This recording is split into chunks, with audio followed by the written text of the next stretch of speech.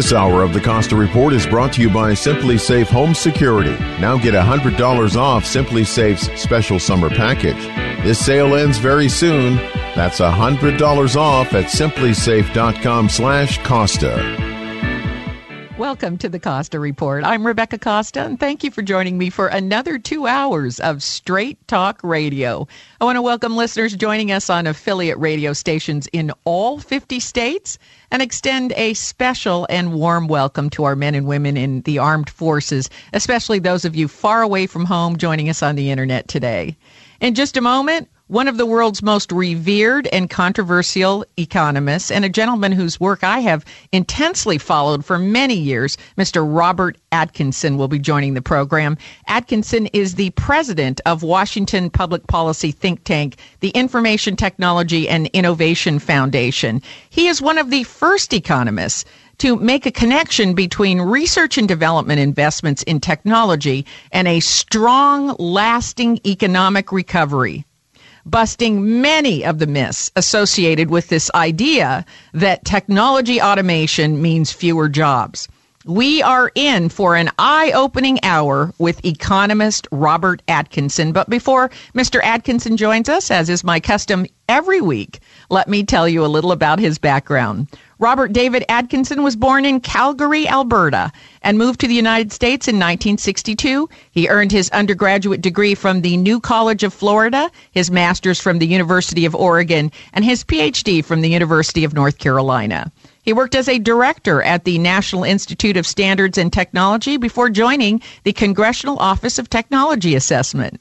In 1997, he became the vice president of the Progressive Policy Institute. 9 years later, Atkinson founded the Information Technology and Innovation Foundation, which quickly became one of the premier policy think tanks in Washington. It came as no surprise when Atkinson was appointed by President Bush to spearhead the National Surface Transportation Infrastructure Financing Commission. Boy, that's a mouthful. And was later tapped by President Obama to serve on the National Innovation and Competitiveness Strategy Advisory Board, also a mouthful.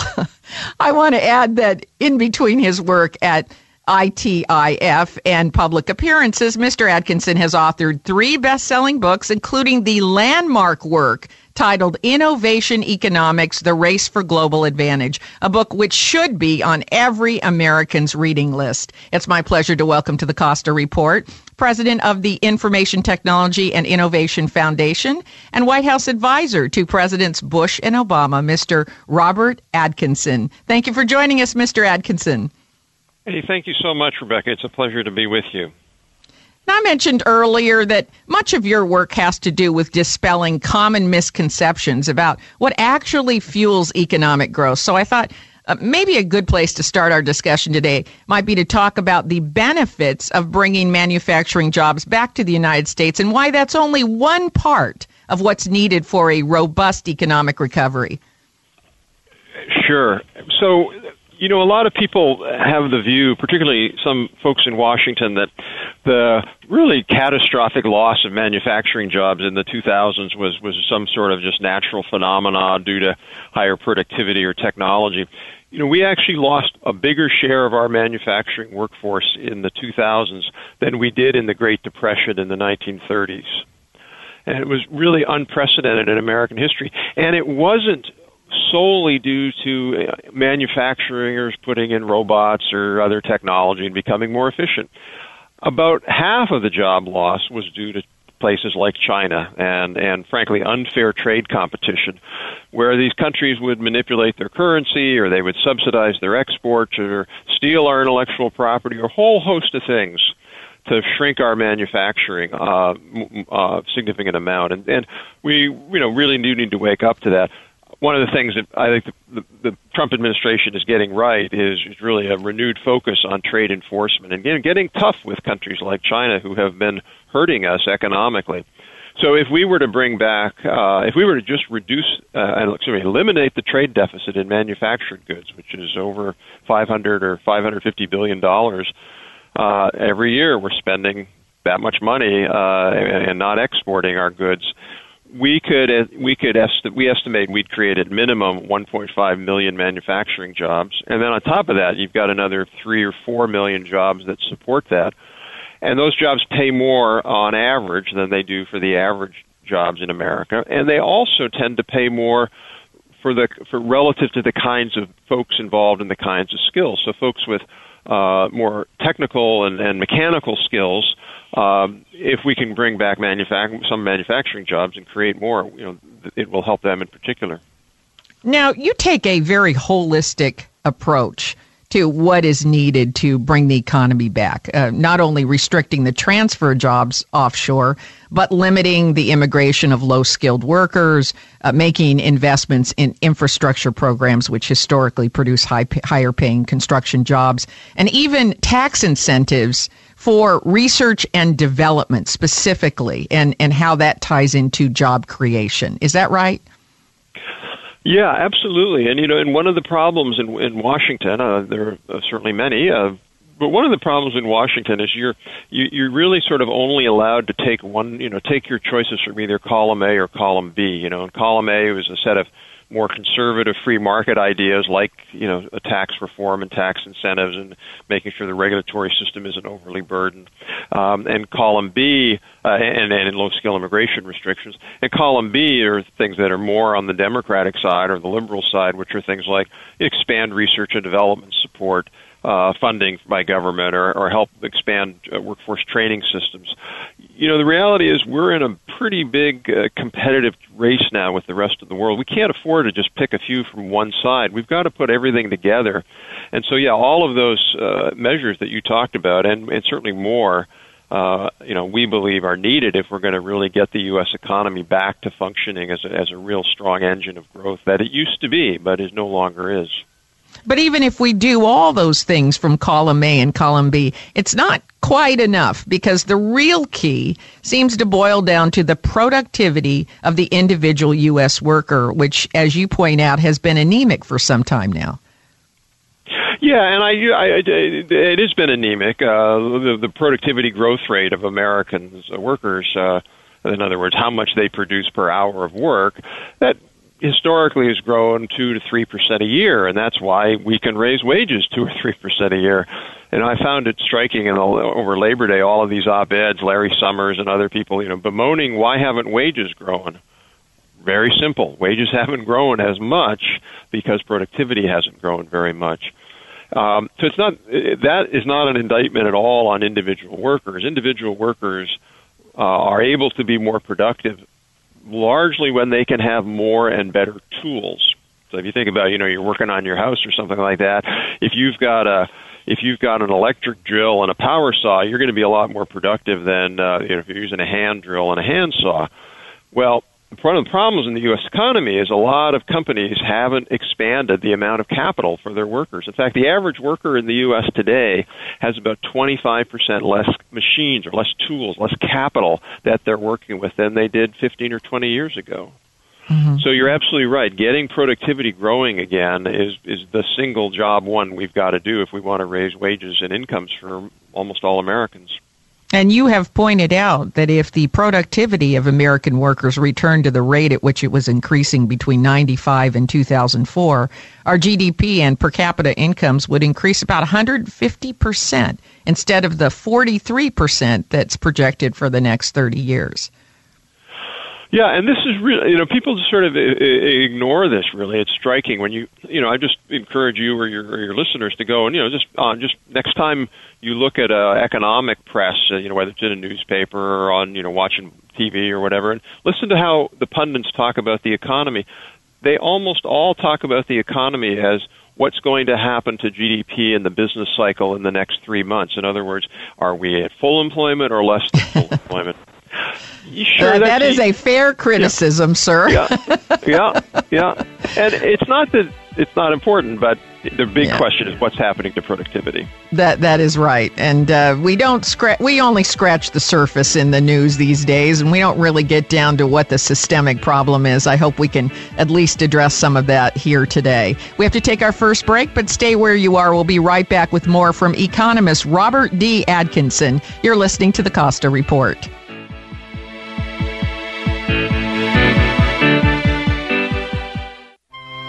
I'm here today with Scott Caraccioli of Caraccioli Cellars. Scott, we keep hearing about the wines that are being developed in Monterey County. How would you describe the climate conditions for grapes? Monterey County has a lot of little pockets that give you the opportunity to grow a variety of grapes. It comes down to the match of location and climate with the varietal that you're going to grow. And where we grow in the Highlands, it's prototypical cool climate. We're even in the northern side of the Highlands. So that is ideal for both Pinot and Chardonnay. Chardonnay strives really well in a lot of our county, as well as Pinot, but I would say that this is the most optimal location. You get wind, you get sun exposure. The benches come off of the inland side of the coastal mountains. It's an optimal position. You can order any of our products directly from us by visiting our website, caraccioliCellars.com, or calling the tasting room directly, 831-622-7722.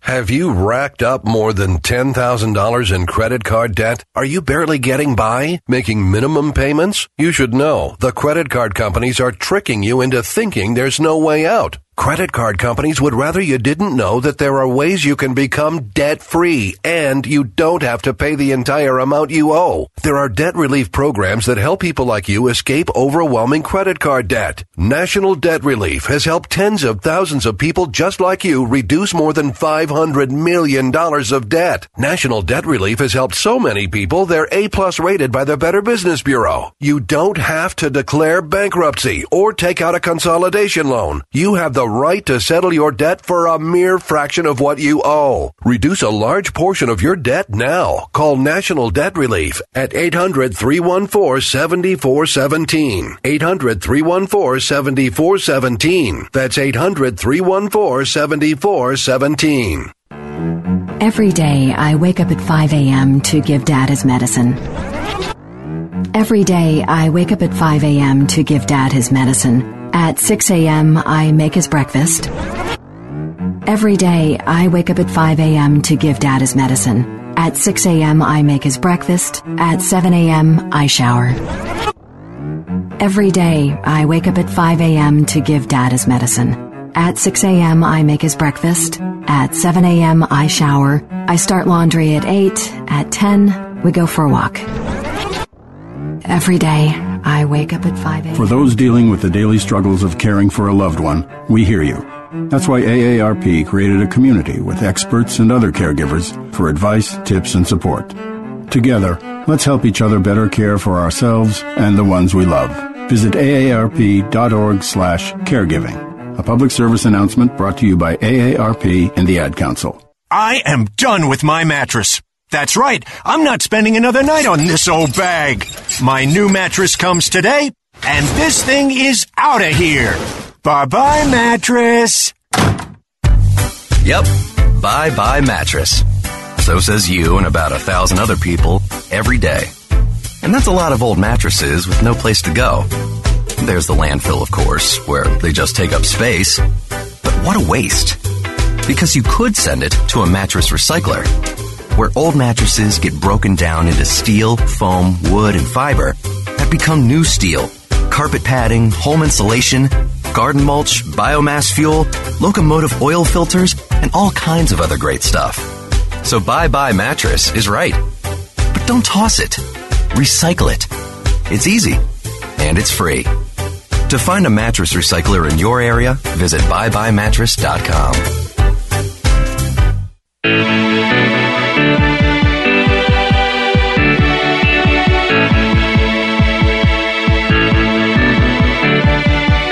Welcome back to the Costa Report. I'm Rebecca Costa, and my guest today is former White House economic advisor and president of Washington think tank, the Information Technology and Innovation Foundation, Mr. Robert D. Atkinson. And before the break, we were talking about what it's going to really take to build a robust economic recovery.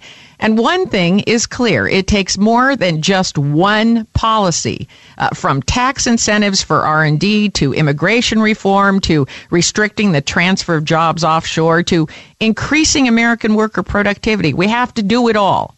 Now, there's one thing I'd like to try and clarify today, and that is that worker wages tracked increases in productivity. It appears right on up to the mid-'70s. And then suddenly there was a bifurcation. Wages went flat and productivity seemed to continue to go up.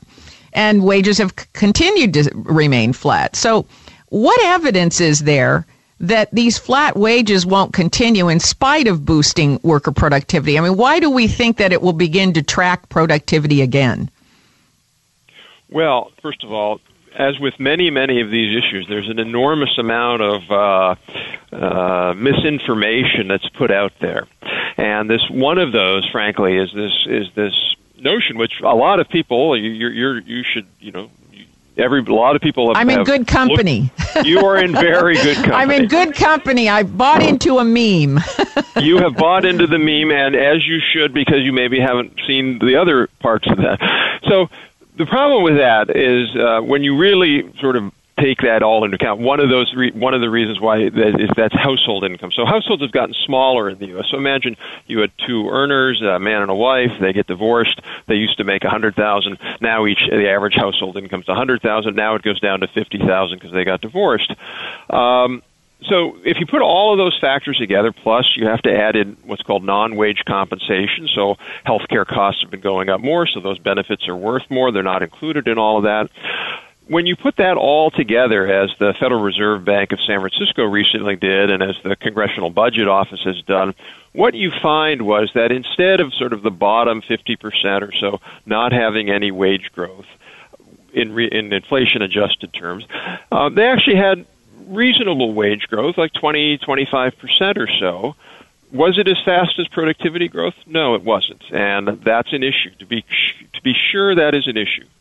But where I think the left goes wrong is that they want to send a message that productivity growth has no effect on the bottom 90%, or in other words, or most of us. Well, I wouldn't say that it has no effect, but I do think, and this is purely theoretical on my part, but having worked in Silicon Valley through the 70s and 80s and watched the kind of pressure that public companies are under to show profits every 90 days, every quarter. Sure.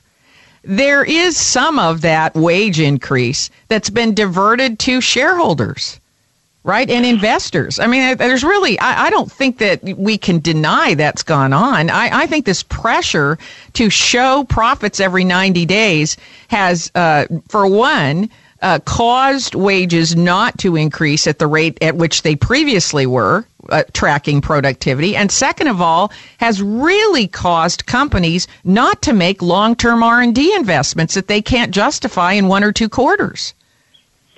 Well, absolutely. That's a bad thing. That's a terrible thing for our country.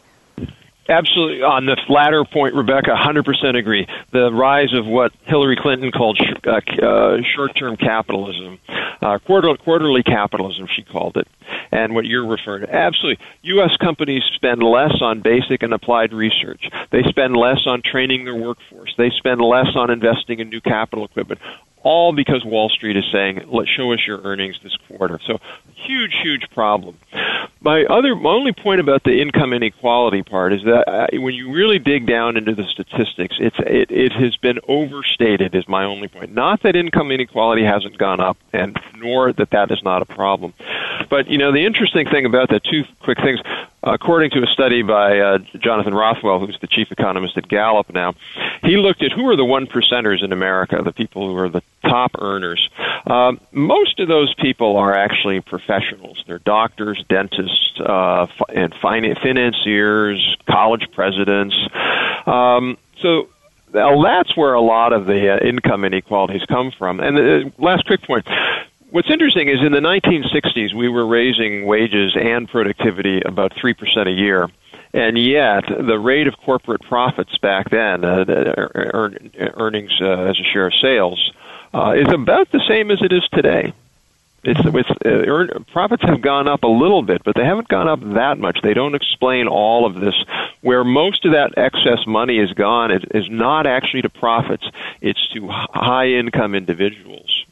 Right, and that's my point, is that it's getting diverted to high-income individuals, and as a result of that, we don't see wages tracking productivity the way it did up into the 1970s. And as you know, in the 70s and 80s, that's when venture capital came along, and they wanted quick in and quick out. You know, they wanted exit strategies like, you know, get these startups ready for, and I know because I worked in Silicon Valley for 25 years during that period of time, and I watched it happen. Build value as quickly as you could for a startup, take it out to an IPO, and exit.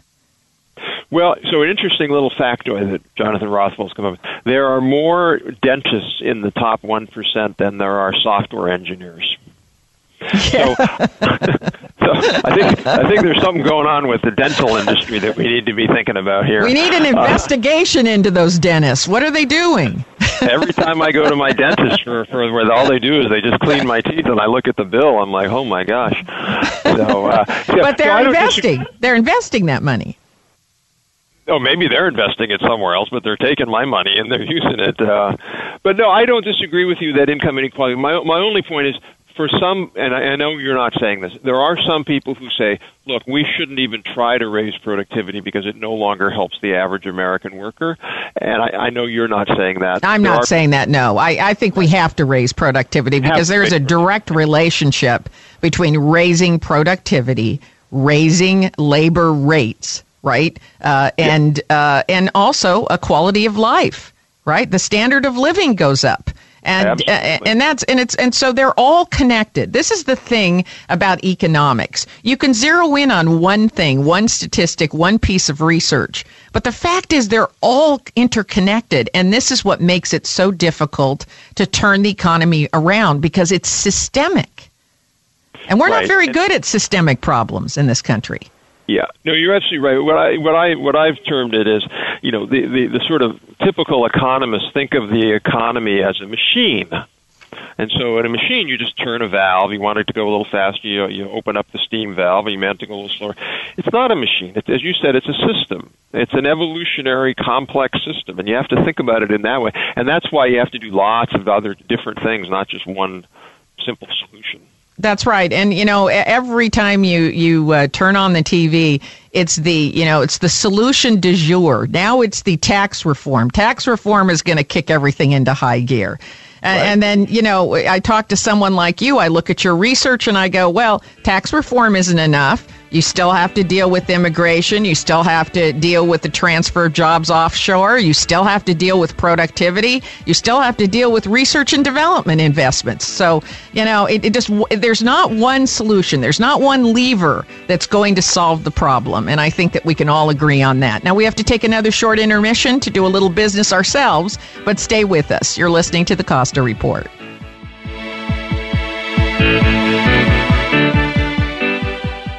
Just a heads up, this is it for Simply Safe Home Security's biggest ever summer sale. These are the final weeks you can get a whopping $100 off Simply Safe's special summer package. These security systems have been flying off the shelves, and you don't want to miss out. Your Simply Safe system has everything you need to protect your home. An arsenal of security sensors to secure each door and window. It comes with a panic button, a blaring extra siren, a wireless connection to authorities and police dispatch. Your family, your home, and everything in it stays safe around the clock. With Simply Safe, there are no long-term contracts, no installation costs, no hidden fees, and 24/7 professional monitoring is just $14.99 a month. Visit simplysafe.com/Costa now to get $100 off the special summer package. The sale ends soon. I don't know when they're going to have a sale this big again. That's simplysafe.com/Costa for $100 off. I'm Paul George of the Indiana Pacers. When I was 6, I had one thing on my mind. When I was 6, my days were spent playing basketball every chance I could. When I was 6, my dream was to make it to the NBA. When I was 6, my mom had a stroke. So I want you to learn the signs of a stroke fast. F-A-S-T. F, face drooping. A, arm weakness. S, speech difficulty. T, time to call 911. Because the sooner they get to the hospital, the sooner they'll get treatment. And that can make a remarkable difference in their recovery. I'm Paul George. Protect the ones you love. Spot a stroke F-A-S-T. Fast. Life is why. Visit strokeassociation.org. Brought to you by the American Stroke Association and the Ad Council. Women now make up 37% of the workforce, changing their role forever. Harvard Medical School has now opened its doors to new female applicants. The first woman is now in space. The majority of last year's doctorate degrees were earned by women. We've come so far, but our news is changing for the worse. More women die from heart disease and stroke than men, even though it can be prevented. Make a change at GoRedForWomen.org today. Brought to you by the Ad Council and the American Heart Association's Go Red for Women. Okay, what are you wearing right now? Nothing. That's right. So Mommy's going to teach you how to dress yourself. Underwear always comes first, name tag at the back, then pants, then shirt. Get the first button in the right hole or you have to start all over. Socks going first, then shoes, right on right, left on left. With shoelaces, just take the ends, cross them over, switch the loops, the rabbit goes down the hole, pull tight, and you're left with bunny ears. Got it? Why are your pants on your head? Most parenting is hard to do in just 2 minutes. But 2 minutes twice a day making sure they brush their teeth is easier, and it could help save them from a lifetime of tooth pain. Visit 2min2x.org to find out more. A message from the Partnership for Healthy Mouths, Healthy Lives, and the Ad Council. Yeah, it's me, your heart. Listen to me. We've got to talk. High blood pressure is serious, and yours? Whoa. What happened to us? We used to be so much more active. But lately you've been ignoring me. I know you think I'm just gonna keep ticking away forever, but you're wrong. You can do so much more to control your high blood pressure. Doing the minimum isn't doing enough. I'm under a lot of pressure and can quit whenever I want. Bet you didn't know that. But I like my job. Just treat me better. Check on me. Give me something green to nibble on every once in a while. And maybe we can do some exercise on occasion. Let's get to it. After all, we're in this together. Listen to your heart. Don't let it quit on you. High blood pressure can lead to a stroke, heart attack, or death. Get your blood pressure to a healthy range before it's too late. Find out how at heart.org/blood pressure. Check, change, control. A message from the American Heart Association, the American Stroke Association, and the Ad Council.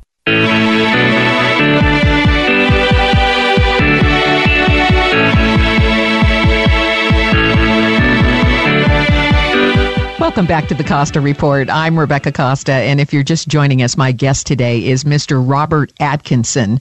So let's talk about technological disruption and occupational churn. What is occupational churn, and what has your research shown us? Well, occupational churn would be imagined in the year 2000 when we had a lot of travel agents. And then by 2010, we had fewer ones. And then in the year 2000, we had some software engineers, but by the end of the decade, we had a lot more. That would be occupational churn, where the kinds of occupations that people are in changes in terms of some occupations growing and some occupations declining.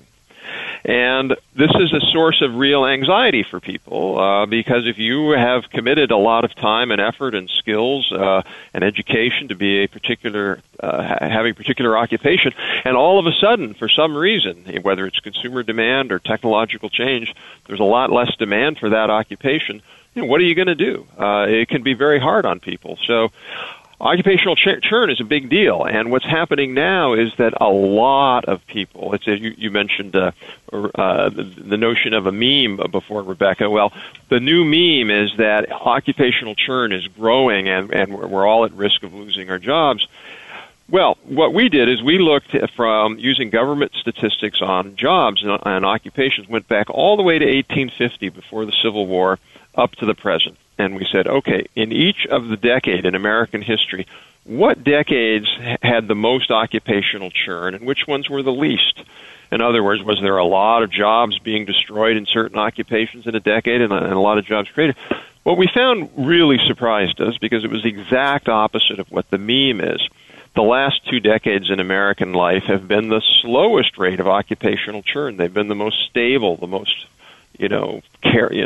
non-traumatic, if you will, times of occupational churn. And what people forget is in the past, there used to be occupations called elevator operators, for example, or telephone operators. Remember telephone operators? They would connect your calls. bowling people with pin setters at bowling alleys, file clerks, lots of farmers, lots of occupations throughout American history have been really, really decimated by technological change. But what made America really the greatest country on earth is that we moved on. We said, okay, we're going to embrace this because it benefits us, most of us, and it's about progress. So I think actually what we've been seeing in the last couple of decades is that the risk of losing your job and losing your occupation are actually pretty low. It's not to say it doesn't exist and it's not a problem, but it's a lot lower than people think. While that may make us feel better, right, that we're not in as much danger to lose our job, is that really a good sign that the churn has slowed down? Because don't you need churn for progress to occur? Don't you want disruption to be happening quickly so that you can maintain a leadership position? Doesn't global leadership and churn go hand in hand? You hit the nail right on the head. Absolutely. Absolutely. What you want in a society, you don't want to be a society where nothing ever changes, where everybody holds on to their jobs and businesses hold on to their business and prevent innovators and new companies and new startups from coming in and breaking in. That's a terrible thing to have happen. What we need to find as a country is a sweet spot where we embrace this notion of churn and disruption. If a company like Travelocity or any of these online things come in and people feel consumers are better off by doing, their own travel agent search, okay, that's what people want. That's what we need to be embracing, these kinds of things. But, I think this is the key but, we don't do a very good job in the United States of helping people if they do find themselves working at one occupation and needing to retool their skills to get into something else. Some of the northern European countries like Denmark and Sweden, they have very good policies that say, we want you to get back to work. We're not going to pay you to be unemployed like they do in a lot of Europe, but we're going to help you get the skills to get into a new occupation. We're going to give you help for a year or so to do that. We don't do that as well in the United States, and I think it's a big mistake. And I also think it's one of the reasons why there is this sort of growing backlash against automation and new technology. People are just fearful that, if I have to jump off my lily pad, am I going to land on another lily, or am I going to land in the pond and drown?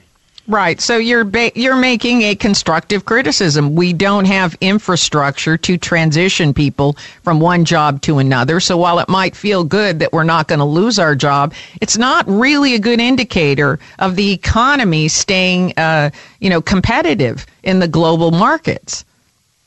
Yeah, absolutely right. I mean, there are jobs, frankly, that we would be better off as a society if we could automate them. One that I see all the time. So if you live in New Jersey, for example, here's one. That would be gas station attendants. Mm-hmm. New Jersey and Oregon, they have laws that make it illegal to pump your own gas. And why is pumping your gas being a gas jockey a good job? It's not a good job. It doesn't pay that well. It's inhaling benzene. So there are lots of jobs that we'd be better off if we could automate, and prices would go down for people. Convenience would go up. The problem, though, is what about the guy who's pumping gas? What is he or she what are they going to do? And we need to figure out ways to help those folks be able to move on to something that's even better and more productive. Well said. I think they need to move on, and I can't tell you how many times in Oregon I've jumped out of my car and someone came running and said, we get fined. Don't pump your own gas. Unfortunately, we are just about out of time, so let me take this opportunity to thank you for the tremendous research you and ITIF is doing. Thank you, Mr. Atkinson. I hope you'll come back and see us again soon.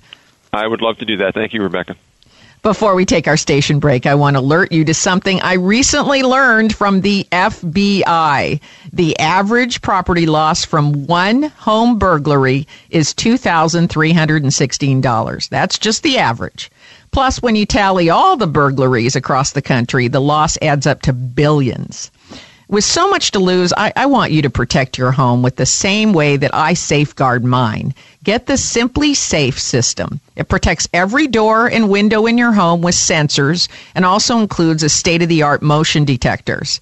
And the best news is the system is wireless, so thieves can't cut a wire to your security system. And you don't need to drill holes in the wall to install it either. It took me about 25 minutes to install my system on all my doors and windows. And anyone who's been listening to this program for any period of time knows that I'm not particularly handy.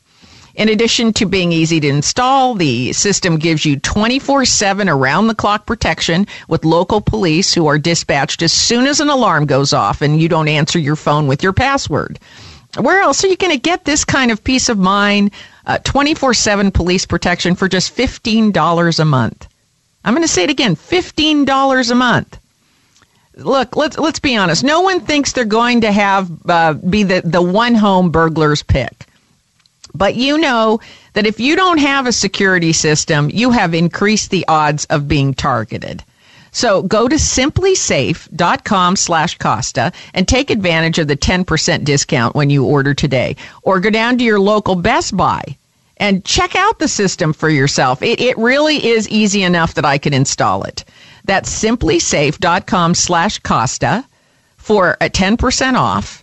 And that's, you just spell my last name, COSTA, simplysafe.com/Costa to get that 10% off.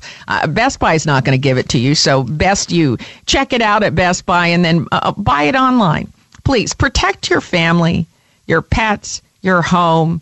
Get some peace of mind. Get Simply Safe and rest easy like I do. And I will tell you, those systems, they're so easy. They come in one box, and you can have a lot of fun. If you've got a family, get your kids to help you install it. They're pretty good at that kind of stuff as well. I didn't have my kids around, so when all else fails, you know what to do. Open up the instructions. Right? They don't even give you an instruction manual. You don't need one. They give you a couple of sheets of paper. It's so easy. And after you put the first sensor into a window or a door, all the others go in very, very fast.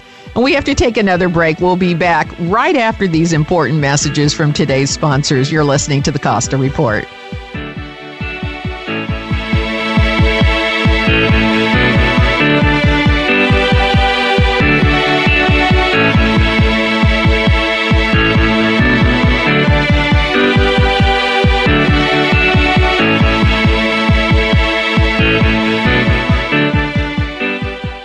If you're a fan of big ideas and thinking, then you're going to want to sink your teeth into On the Verge. Jim Laird, John Scully, Alan Dershowitz, and dozens of business and government leaders from the full political spectrum have given On the Verge their highest reviews. And you can help drive the book to the top of the bestseller list by ordering On the Verge from Amazon right now. Our goal is to distribute 25,000 copies before the official release date. By placing your order for On the Verge right now, you'll help us beat that number. We need every listener to go to Amazon.com and order On the Verge as quickly as you can. And while you're at Amazon, order first edition gift copies of On the Verge for friends and family because they won't last long.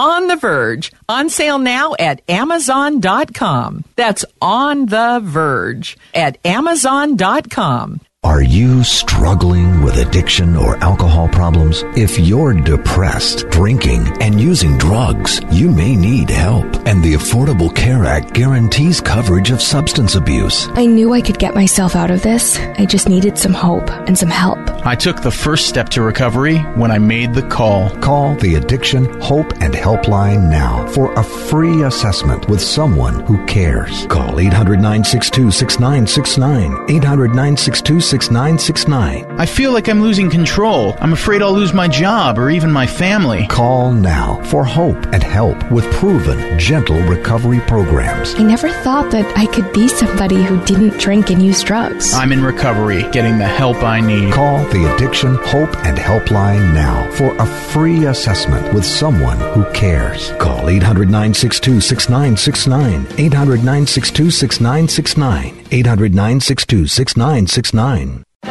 It may be hard to believe, but people just like you are already saving money. FeedThePig.org makes it easy. Their simple savings plan teaches you how to start saving without going overboard. So you don't need to mooch off your friends. You gonna finish that grape?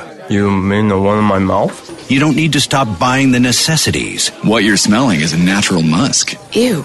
You don't need to be a medical test subject. How do you feel? Mostly okay. Sometimes, though.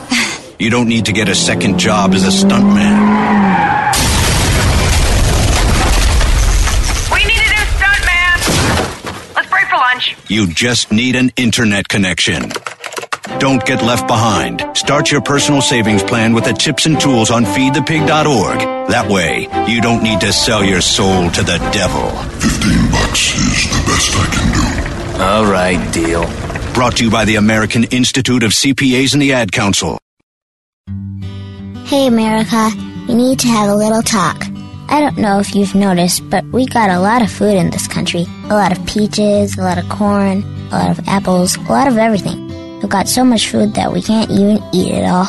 So if we got all this extra food, how are 17 million kids in America struggling with hunger? I just don't get it. That's why the Feeding America nationwide network of food banks gathers surplus food and gets it to the hungry kids who need it. They can get you food even if you live in Idaho or Alaska or somewhere crazy like that. This isn't complicated. We got extra food and we've got hungry kids.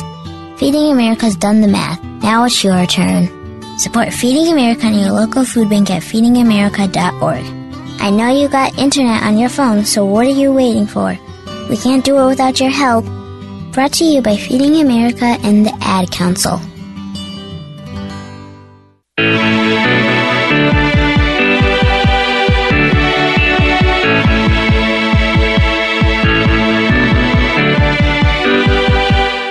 Welcome back to the Costa Report. I'm Rebecca Costa, and if you're just joining us, we have been speaking to one of the economists whose work I've been following for more than a decade, Mr. Robert Atkinson, who, as you heard, is the president of Washington think tank, the Information Technology and Innovation Foundation. And he's also the author of the book Innovation Economics, which in my view ought to be required reading for every American, let alone every leader in our nation and state capitals.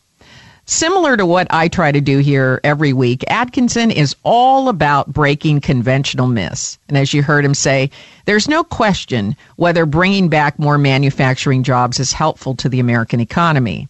But that's only one small piece of what has to be done, and done all together at the same time.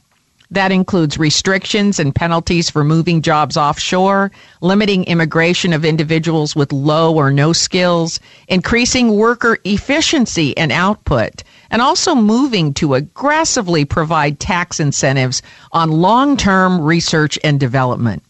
Cutting business tax rates across the board isn't going to do the job. And for those listening in our nation's capital, when you look at tax reform, please look at R&D, because it's where businesses invest their profits that really matters. We know that investing in research and development, specifically in technology and science, not only gives American businesses tremendous advantages in global competition, but also creates jobs, the kind of jobs we want. So while pundits pontificate that productivity-advancing technologies, such as robotics as an example, take away jobs and add to unemployment and occupational churn, Atkinson offers data that shows that when a new industry such as robotics comes to fruition, it creates more jobs than it eliminates. There are different kinds of jobs than those that it eliminates, but the overall net is an increase in employment and here's the catch, at a higher rate of pay than the obsoleted jobs. And that is what we call an upward spiral.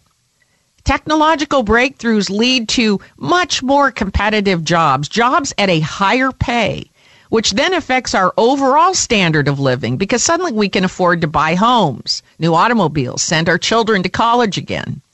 Before you know it, the economy is off and running like it did in the early 80s when I was working in Silicon Valley. This was a time when a software programmer or an engineer could literally walk across the street, ask for a 30 or 50% raise, and get it. Headhunters were calling me every week to see if I'd be willing to change jobs. I was barely out of college, folks. I had no house, no debt, no children, and the opportunities were boundless. I felt happy to have a college degree. I thought my future was as bright as a future could be. The sky was the limit. And isn't that how college graduates should feel? What I'm trying to say here is that I am an eyewitness to the power of long-term research and development investments in innovation, those kind of investments that cause the semiconductor to be discovered, the internet, right? The mobile cellular phones that we have today. And think of the impact this has on our economy in terms of creating jobs. Think of the number of jobs created in the technology sector. Think about the impact it's had in raising pay rates, elevating our standard of living, and increasing the economic competitiveness of the entire country. But today, you would find very few companies investing in long-term research. The fact is, America is now 10th in terms of the percentage of its GDP spent on research and development. We lag behind Japan, South Korea, Denmark, Taiwan, and others. We were the country which invented tax credits for R&D investments, and we now rank 25th in terms of R&D tax records. How did this happen? Now you add those statistics to the fact that the pressure to show growing profits every quarter, every 90 days on Wall Street, and you know what? We begin to see just why companies are no longer investing in research, the kind of research needed for a full economic recovery. By the way, if you want to learn more about the horrendous effects the drive to meet or beat 90-day Wall Street analyst expectations has had on the United States, read my column on the Fox Opinion website this week about income inequality, where I explain why wages stopped tracking productivity in the 70s, and they never quite came back in spite of increases, and I mean dramatic increases in worker output and also higher profits. Where did that money go? Where did money that was formerly returned to the value creators, the workers, where did it go? Well, I make a case it went to the shareholders. Take a moment to read my column at Fox, and you'll not only find out the next time someone you know starts complaining about income inequality, you're going to feel a whole lot smarter and have a good comeback. It turns out the reason wages have not tracked output as they did before is the same reason investments in innovation, research, and development have also declined. It's all a result of short-term thinking, a lack of understanding of how capitalism works on a macro level, and the absence of a national economic strategy. You know that old saying, if you don't know where you're going, any road will take you there? Unless we put together a national policy with objectives, goals, resources, timelines in place, what are we aiming for? And how do we expect to get there? And once we get there, how do we know we've gotten there? And to this end, Atkinson and the ITIF, they have it precisely right. We need a comprehensive economic policy for the U.S. Let's get it down on paper, one that focuses on raising worker productivity, making more investments in R&D. Our tax reform should start there. Let's look at how to reduce taxes commensurate with investments in long-term R&D, and also make sure that we watch and put in some insurances that allow worker compensation to track output and profitability. That's what we need to do. We've got to get an overall policy on paper. That's how I see it. Now, before we go to break, you know how much I like giving away free products and services on this program. So if you're struggling to fill a position in your company, I want you to take full advantage of this free offer, because the longer a job goes unfulfilled, the more good employees are taxed. And they're the ones that have to take up the slack when a job goes unfulfilled. So you want to hire help fast. But not just any warm body. You want someone who can hit the decks running. And that is where ZipRecruiter can help you. With ZipRecruiter.com, you can post your job to 100-plus job sites with just one click. Then powerful technology matches the right person to your job. And you can imagine how much time you're going to save by posting a job just one time and having it appear on 100 job sites. Never mind how much you're going to increase the odds of locating that perfect person for your opening. This is why thousands of businesses, small and large, have turned to ZipRecruiter. Unlike other job sites, ZipRecruiter doesn't depend on candidates finding you. It goes out and finds them. In fact, 80% of employers who post a job on ZipRecruiter find a qualified candidate through the site in just one day. 24 hours later, you could be speaking to a qualified candidate. So ZipRecruiter is not only thorough, it's also very fast. No more juggling emails or calls to your office. Simply screen, rate, and manage candidates all in one place with ZipRecruiter's easy-to-use dashboard. And right now, listeners of the Costa Report can post jobs on ZipRecruiter for free. That's right. It's not going to cost you 1 cent. Just go to ZipRecruiter.com/Rebecca. That's ZipRecruiter.com/Rebecca, REBECCA. One more time, to try it for free, go to ZipRecruiter.com/Rebecca. And if you have a boss that's having a hard time getting a job filled, be sure and tell them that the fastest way to find the best person for that job also happens to be free. They'll love you for it. All they have to do is go to ZipRecruiter.com/Rebecca. That's pretty easy. There's really no excuse to leave a job open with a service like ZipRecruiter around. And that is all the time we have this hour. If your station is leaving us after the first hour, my guest next week is former White House ethics lawyer and current professor of law at the University of Minnesota, Richard Painter. He's going to be here to talk about the lawsuit filed against President Trump for failing to sell or put his assets in a trust. Don't miss Richard Painter next week, right here on the only news program that puts policy ahead of politics. You're listening to the Costa Report.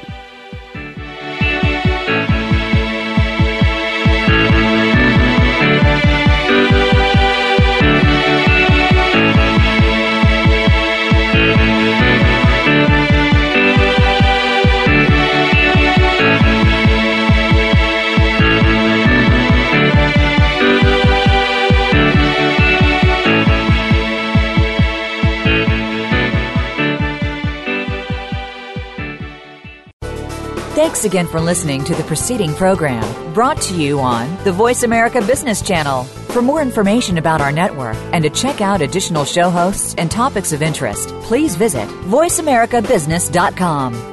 The Voice America Talk Radio Network is the worldwide leader in live Internet talk radio. Visit voiceamerica.com. The views and ideas expressed on the preceding program are strictly those of the host or guests and do not necessarily reflect the views and ideas held by the Voice America Talk Radio Network, its staff, and management.